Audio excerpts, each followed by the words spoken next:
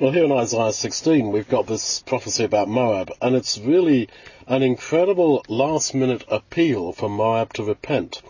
And I don't think there's any other one nation that God talks so much about in terms of his anger with them, apart from Moab. Consistently, right the way through Israel's history, God is so against Moab, especially because of their pride. And we know that pride is the most abhorrent thing to God, and Moab were proud, and therefore they were going to have the biggest destruction and judgment. So it's absolutely amazing that here God in wrath remembers mercy. He really does. And this is an appeal for their repentance. Now, unfortunately, the translation is not at all clear, and that's why the chapter is, I suppose, read by many of us, and then we kind of shrug and think, just take one or two things out of it, and that's it. Because the translation is so confusing, especially that first verse. Send the lambs for the ruler of the land, from Selah to the wilderness, to the mountain of the daughter of Zion. Well, let's get the first bit. The mountain of the daughter of Zion. Well, that throughout Isaiah refers to the Temple Mount. And I would say that this is an appeal for the whole of Moab, from the ruler of the land, right across the territory of Moab, from Selah, right across to their wilderness border, to send lambs to Mount Zion, in order to avert the judgment that was going to come. Because, verse 2, for it will be that Moab is going to be scattered, etc. And straight away you see there that God has said one thing, plan A, that Moab is going to be scattered, and the daughters of Moab are going to be like that at the fords of the Arnon, etc. And yet, that didn't have to happen. And this is really typical of how God operates. He states his purpose, and then he says, but there is a gap between my statement of this and my fulfilling of it, and you can change it by repentance, and that is true in a sense for all of us. So, Moab were living in the land that was promised to Abraham, and they were to accept that they were, as it were, in God's kingdom by grace. They weren't supposed to be there. And that's what it starts to, the whole history here starts to talk to us. Now, at the time of David, they had paid tribute. Moab paid tribute to David, and the reference is 2 Samuel 8 verse 2. And what do you think the tribute was? Well, later on in the history of Israel, they also paid tribute at some stage, and they paid tribute in lambs. That's 2 Kings 3 verse 4. So I think we can assume they sent their tribute to David in the form of lambs. So I think they're being asked to accept that there is a Davidic king that's ruling in Jerusalem, and you got that in verse 5, that a throne is to be established in grace, and one will sit on it in truth in the tent of David. This is the re-establishment of the Davidic kingdom. And they're to accept that, and to do as they used to do in the time of David, and send the tribute of lambs from their entire territory to the Temple Mount. So they're really being asked to participate in temple sacrifices. They're being actually invited to become proselytes. And the whole of Moab is asked to do this, to recognize that Israel's God is in fact the ruler of the whole earth, or the land promised to Abraham. And then we come to some difficult words, difficult in terms of translation. In verse 3, I'll read from the NEV here. Give counsel, execute justice, make your shade like the night in the midst of the noonday. That is, really provide a great shade. Hide the outcasts, don't betray the fugitive. Let my outcasts dwell with you. As for Moab, be a hiding place for him from the face of the destroyer. Now, I realize that different translations are different here, and the AV has set the pace for a lot of thinking on this in verse 4 by saying, let my outcasts dwell with you, Moab. But as you can see, that's not the only translation there is. If that is the case, and a lot has been made of that by the John Thomas School of Prophetic Interpretation, claiming that this means that somehow Israel's outcasts are to go and dwell with Moab, that would be right out of context with the whole of the chapter, which is talking about the restoration, the triumphant restoration of Israel's kingdom, and Moab repenting. So I can't really take that. I would go with the NIV, our NEV, and the ESV, etc., translating it, "Let my outcasts dwell with you," that is Israel. "As for Moab, be a hiding place for him from the face of the destroyer." As he says in verse 3, "Be like a shade for Moab." So then Israel are being asked to accept Moab. And they're being asked twice in verses 3 and 4. "Let my outcasts dwell with you." This is a command to Israel. Now, why this emphasis? Well, I would say fairly obviously because God had said that the Moabites were not to enter into the congregation of Israel. And now he's saying, look, show them grace. Interestingly, he says in that context at the beginning of verse 3, execute justice. Well, this doesn't sound like justice. This sounds like absolute grace. But in a funny sense, grace is God's justice. God's justice is not human justice. It's a huge appeal for grace, to allow Moab to become one with God's people, to offer sacrifice, etc. And this appeal is being made at the very time when Moab are proud and arrogant, etc., as the rest of the chapter makes clear. Now, it's very hard to be kind to people at the very moment of their arrogance and their anger with us. And really, the way that God is like this just shows that really in wrath he does remember mercy, and that any judgment that he executes is really only after so many appeals, and to the very last minute he is appealing for men and women to change. And it was in fact the same in his judgments of Israel. And we should obviously remember that in any judgment call that we are called to make on cases of brethren and sisters, believers who fall into sin. So then, interestingly enough, it was David who was famed for letting the outcasts come and dwell with him. That's 2 Samuel 14 verses 13 and 14, where the widow woman of Tekoa sort of says that, let your outcasts come back and dwell with you, David. So it's another little hint, I think, that the Davidic kingdom is to be re-established. And that's when we come to verse 5. "A throne will be established in grace, and will sit on it in truth in the tent of David, judging, seeking justice, and swift to do righteousness." I've said earlier when we were talking about Isaiah 7, 8 and 9, that the children of Isaiah, particularly the anonymous one spoken of in chapter 9, when Isaiah and his wife exalt, "To us a child is born, to us a son is given," he could have been the great Davidic Messiah. And righteousness and eternity could have started, we're told back in those chapters, from henceforth and forever. So there was the possibility that God's kingdom could have been established then. But it seems to me that the Davidic ruler, whoever it was, one of Isaiah's children, or it could have been his spiritual child Hezekiah, that they failed to be the Davidic king as God intended, and so this opportunity for the kingdom to come there and then just didn't happen. And you could also factor into that maybe Israel were not as acceptant of Moab as they should have been, and Moab did not repent, etc. And so the whole thing didn't happen. But it was possible, and that's the point. Now, in the rest of the chapter, we have this bewailing of Moab.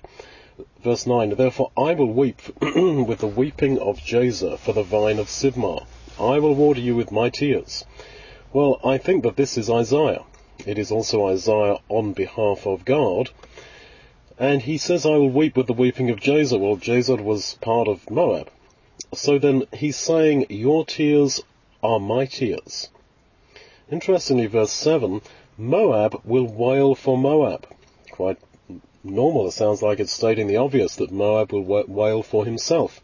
But then he says, "I will weep," verse 9. They will weep for themselves, and I also will weep for them. Verse 11, "Therefore my heart sounds like a harp for Moab, and my inward parts for Kirheres." So here's Isaiah the Jew wailing for Moab, with the same sense of identity with them with a sense of identity with them, to the extent that he really felt like a Moabite. Now, this is the basis of our appeal, is it not, to men and women, that we realise the judgment that is to come upon them. Death, no resurrection, no eternal life. And we feel for them. And, in a sense, their tragedy becomes ours.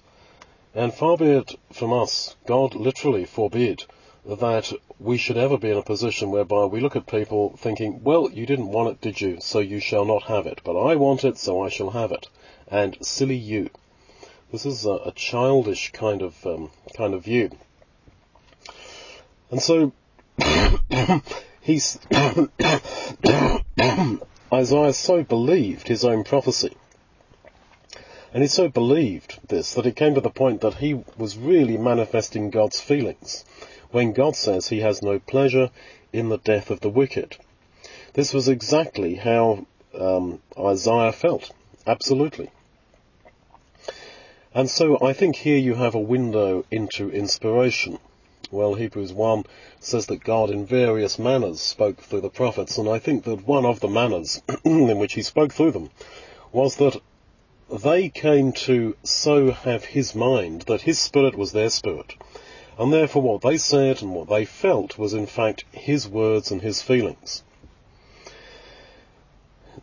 Now, we, I think, can deal with God's word in such a way that we become over familiar with it, and we fail to realise the wonder of it all. That actually these things that we're talking about, for example, the invasion of Israel in the last days, he who believes and is baptized shall be saved, the kingdom is coming on earth, we really can be there. We can become so familiar with these things that they just slip through our fingers like sand, without us realising the wonder of it all. And so he says, verse 10, I have made the shouting stop, the shouting of joy. And yet, verse 11, therefore my heart sounds like a harp for Moab. Well, who's speaking here? It would seem to be Isaiah in the first case. In what sense did he make the shouting stop, the shouting of the joy of the Moabites as they were gathering their harvest? He made it stop in the sense that the words that he spoke really were coming true to this huge extent.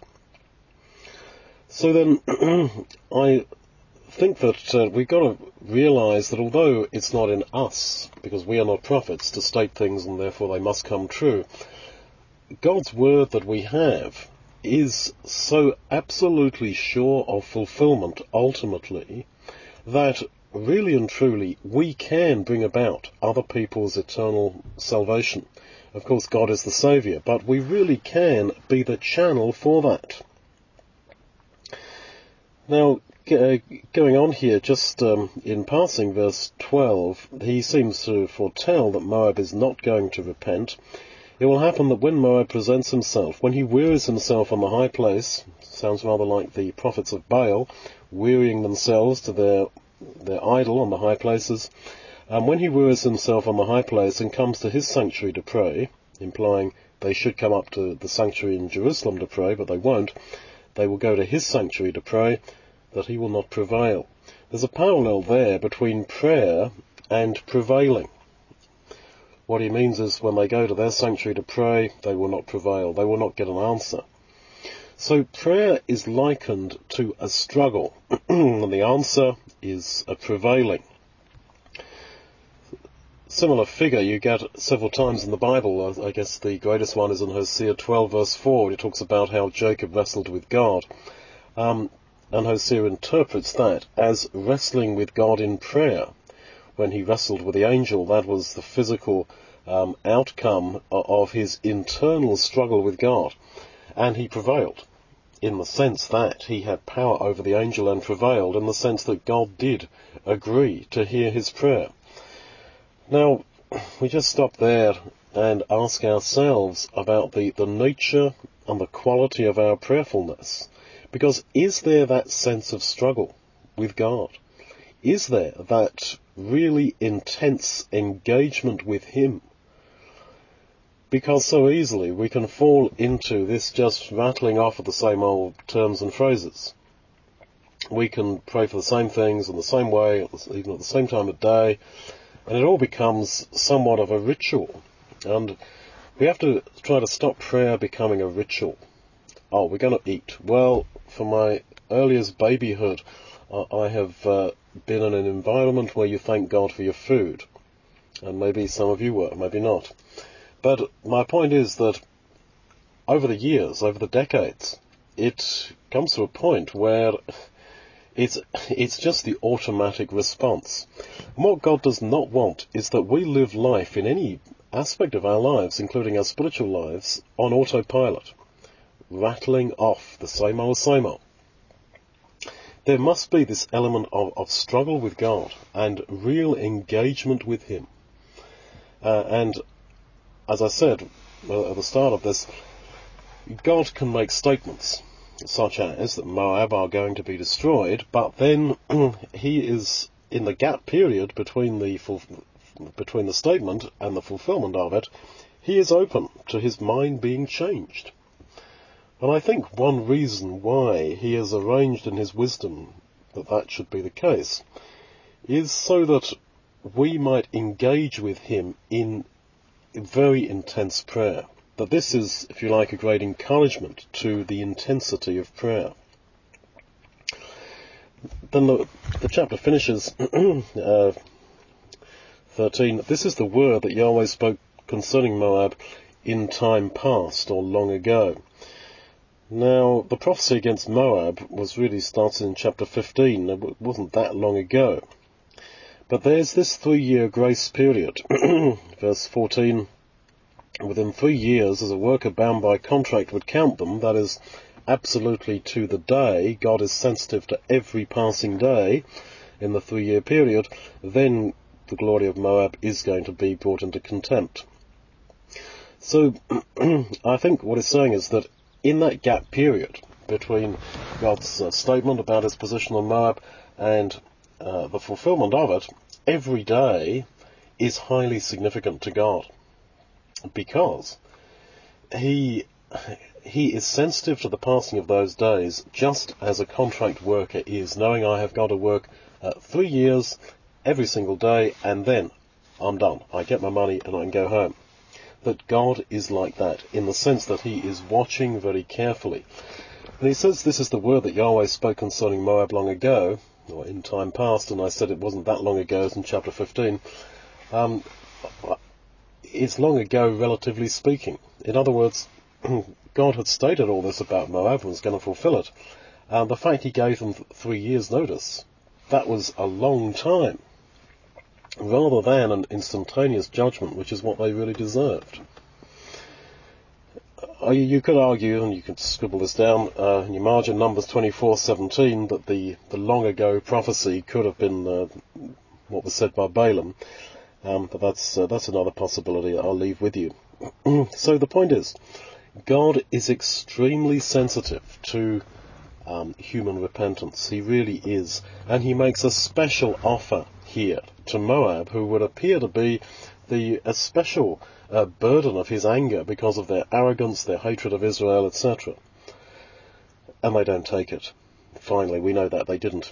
And oddly enough, when you come to Isaiah 25, in chapter 24, 25, 26, you have what's been called the little apocalypse. You have, as it were, a description of the end of time, when finally in the last days Christ has come and all the opposition has been put down, and Isaiah is rejoicing in chapter 25. And then towards the end of the chapter, he starts talking about Moab and says, yeah, and Moab are going to be punished, blah blah.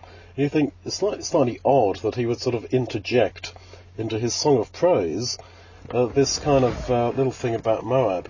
Well, I can understand Isaiah doing that in the middle of his song of praise, he just says, yeah, and Moab are going to get destroyed. They got destroyed anyway. You can understand that, because it was Isaiah who wept for them, with the weeping of Moab, with the weeping of Jazer. It was him who had seen this amazing grace being offered to Moab. And the fact they turned it down, I guess he couldn't ever quite get that out of his mind. Now let us not think that that was just Moab, because God's offer to us, that we as sinners who deserve eternal death really can live forever in his kingdom. Just as Moab could have lived in the physical kingdom, the land promised to Abraham forever, if they had wished to. This is an amazing grace, and all I can say is, let's seize it with both hands.